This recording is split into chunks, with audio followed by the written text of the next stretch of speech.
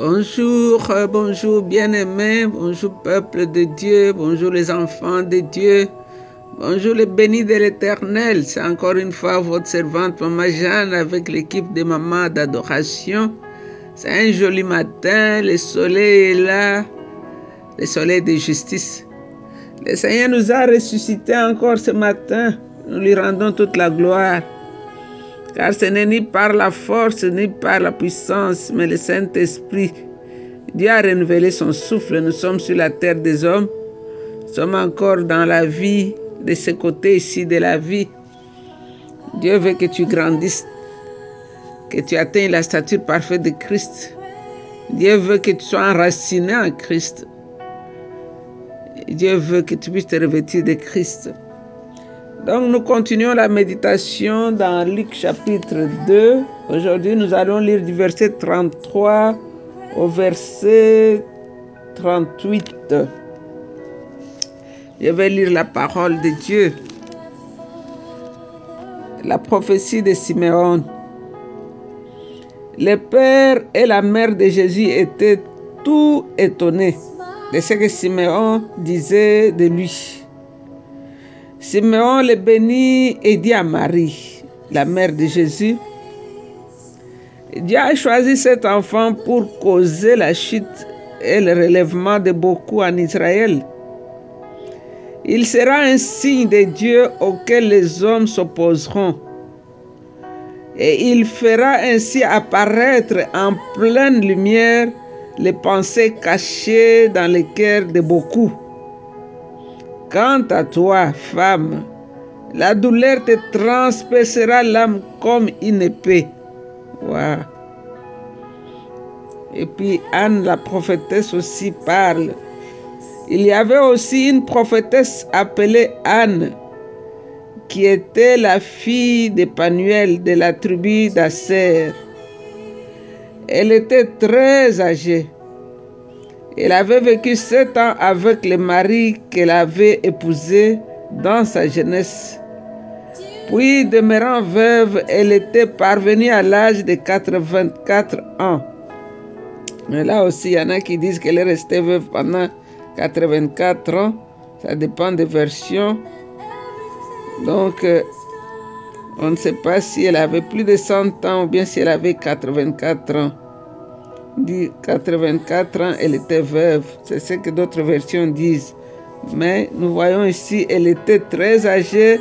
Elle avait vécu 7 ans avec le mari qu'elle avait épousé dans sa jeunesse. Puis, demeurant veuve, elle était parvenue à l'âge de 84 ans. Elle ne quittait pas le temple. Elle servait Dieu jour et nuit. Elle jeûnait et priait. Elle arriva à ce même moment et se mit à remercier Dieu. Elle parla de l'enfant à tous ceux qui attendaient que Dieu délivre Jérusalem. Elle parla de l'enfant à tous ceux qui attendaient la délivrance de Jérusalem.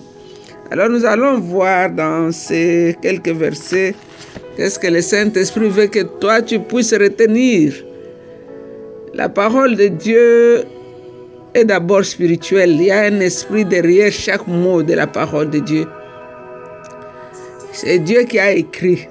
C'est pas un homme. La Bible nous dit que l'homme était inspiré, poussé par l'esprit et Dieu, et ils ont écrit.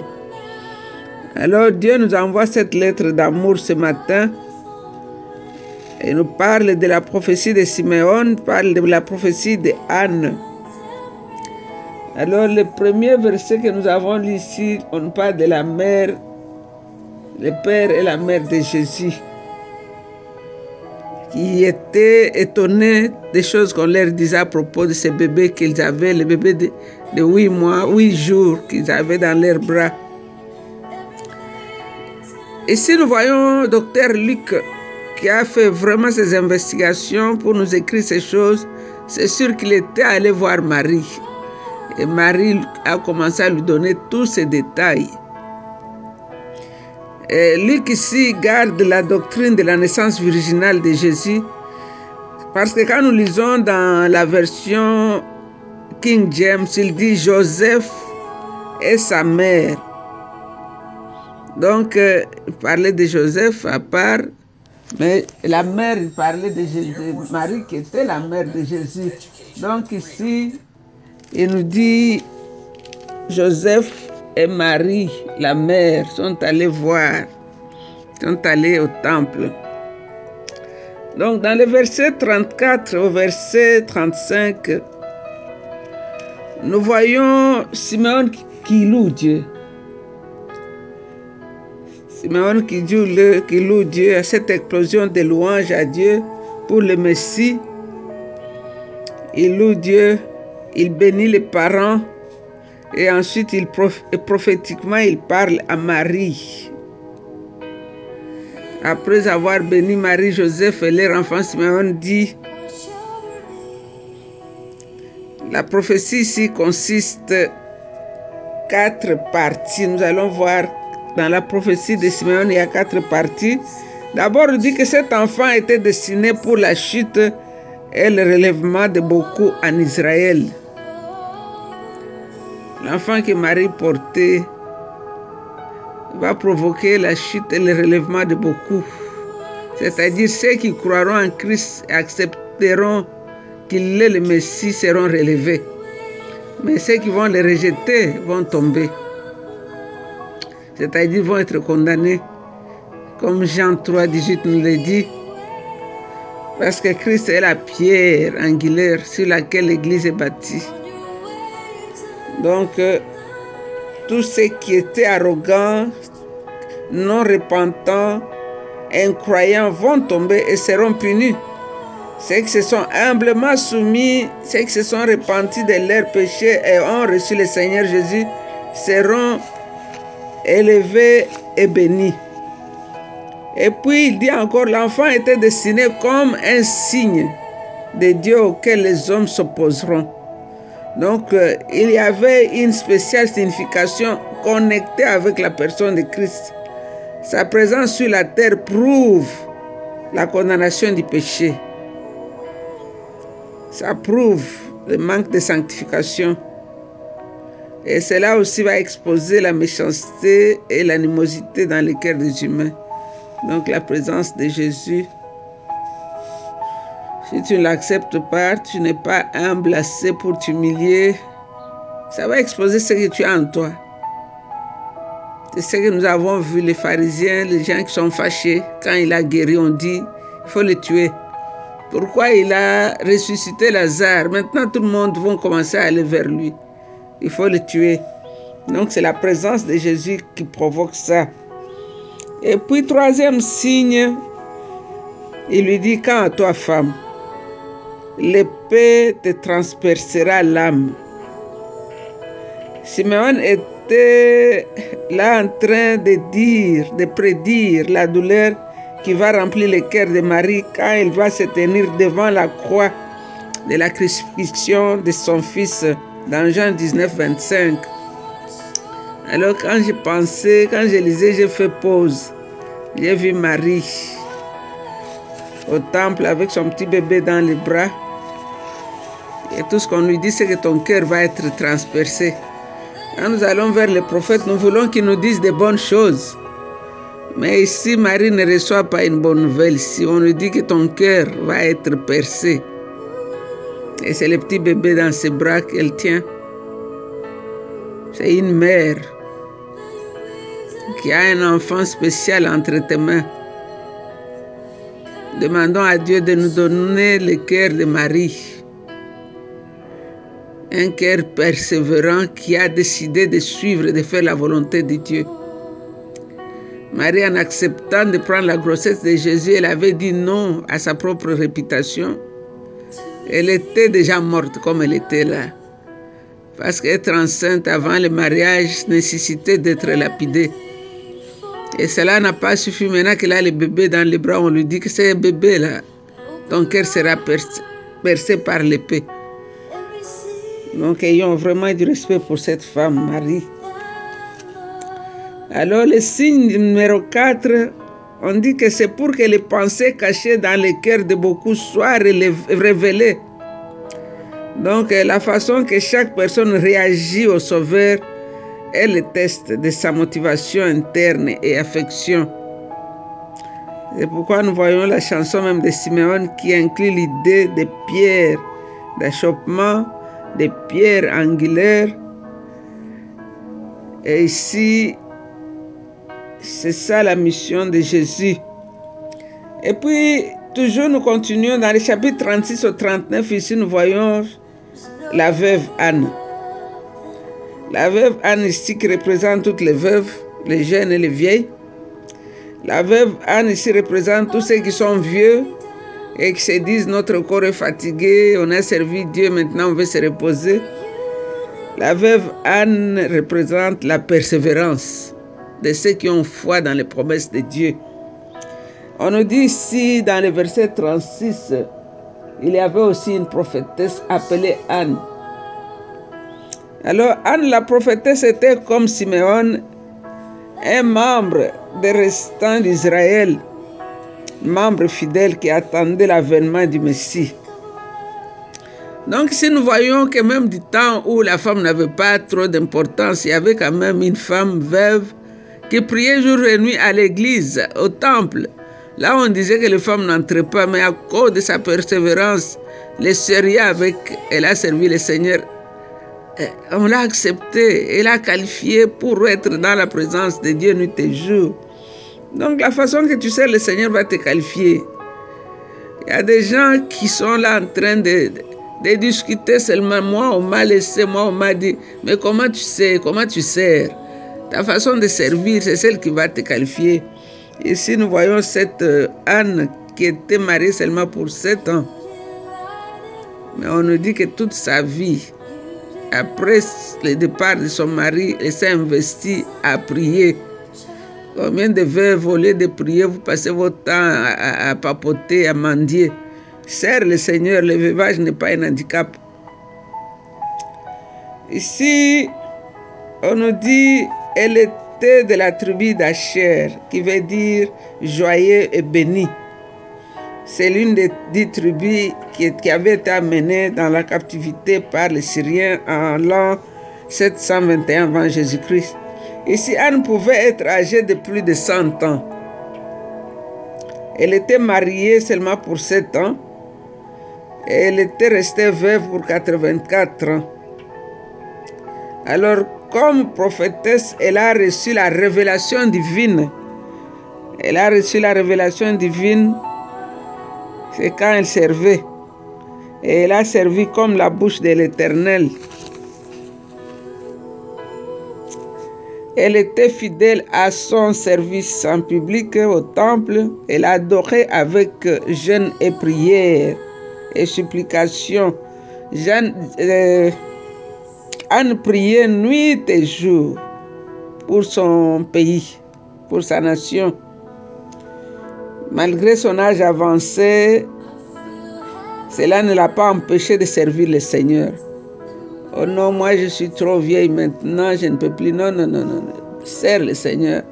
Chaque fois que je pars, j'appelle ma maman, elle me dit, elle a été à la montagne pour prier. Moi, je dis, maman, mais tu es vieille comme ça. Comment tu vas encore aller à la montagne? Prie dans ta maison. Elle dit, non, non, non. Tout le monde part à la montagne pour prier, moi aussi je pars. Donc l'âge avancé ne peut pas être un obstacle pour ne pas prier et servir Dieu. Alors ici, le verset 38 nous dit, elle arriva à ce même moment et s'est mise à remercier Dieu. Donc juste comme Jésus était présenté au Seigneur et comme Simeon parlait à Marie, Anne vint avec ce petit groupe de gens. Elle remercia Dieu pour le sauveur promis et ensuite parla de l'enfant à ceux qui étaient fidèles et qui attendaient. Elle était là, elle parlait aux autres. Elle n'a pas gardé la nouvelle pour elle-même. Elle a commencé à en parler aux autres. Elle a parlé du Messie, elle a parlé de son sauveur. Elle a expliqué ce que Dieu lui avait dit. Elle était très contente d'avoir rencontré le Messie. Et puis elle en a parlé aux autres. Quand Simeon a terminé de prophétiser, Anne aussi a pris. Elle a parlé de l'enfant. Elle s'est adressée à tous ceux qui attendaient la rédemption de Jérusalem. Et beaucoup de Juifs de ce temps-là attendaient. Mais comment ils attendaient? Ils attendaient un Messie qui allait sortir peut-être du ciel et descendre. Parce que beaucoup ne l'ont pas reconnu. Parce que le Messie, pour eux, ne pouvait pas naître dans une étable. Et puis, il ne peut pas être le fils d'un charpentier. Mais Anne avait cru que c'était lui. Donc, toi et moi, ce matin, le Saint-Esprit t'a parlé. Ces deux prophètes, ils ont reconnu le Messie. Comme la Bible dit que de la bouche des deux, le témoignage est établi. Simeon a prophétisé, il a témoigné que c'était lui le Messie. Anne est venue, elle a témoigné, et le témoin qu'Anne avait amené aussi, elle a partagé. Jésus est le Messie. C'est lui le sauveur du monde. Et ils ont prié pour leur nation, mais Jésus lui est venu non seulement pour Israël, mais pour le monde. Alors nous allons le bénir ce matin. Que l'esprit de prière qui était dans Anne te soit donné aussi aujourd'hui. Que la patience, la passion de servir Dieu qui était dans Anne et Simeon te soit accordée aujourd'hui. N'aie pas ton pied, un pied dedans, un pied dehors. Tu pries quand tu as envie, ou bien quand tu... Nous avons vu la persévérance des années d'attente. Et leur patience a été satisfaite. Dieu tient ses promesses. Dieu répond aux prières. C'est lui qui a dit, invoque-moi et je te répondrai, je te dirai des choses cachées, des choses que tu ne connais pas. Anne et Simeon ont vu des choses cachées ici. La plénitude de celui qui a créé le ciel et la terre, confiné dans un bébé de 8 jours. Ils l'ont touché. Et le mystère de Dieu. Donc nous allons prier. Prie pour toi-même. Je vais prier pour moi-même aussi. Que je tiens ferme, je reste fidèle jusqu'au jour où je vais les voir et les toucher comme Anne et Simeon. Nous voulons te rendre toute la louange et toute l'adoration, toi le Dieu créateur du ciel et de la terre.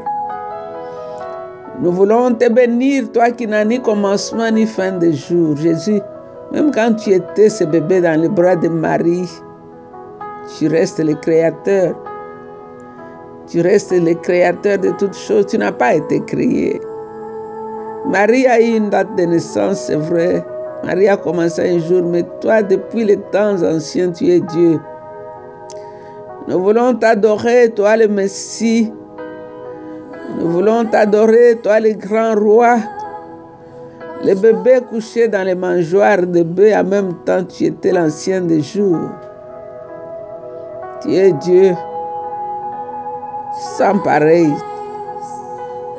Tu es incomparable, tu es incommensurable. Tu es la lumière qui luit dans nos nuits. Tu es le soleil qui s'élève après l'orage. Tu es la pierre angulaire, celle que les bâtisseurs avaient jetée. Elle est devenue la principale de l'angle.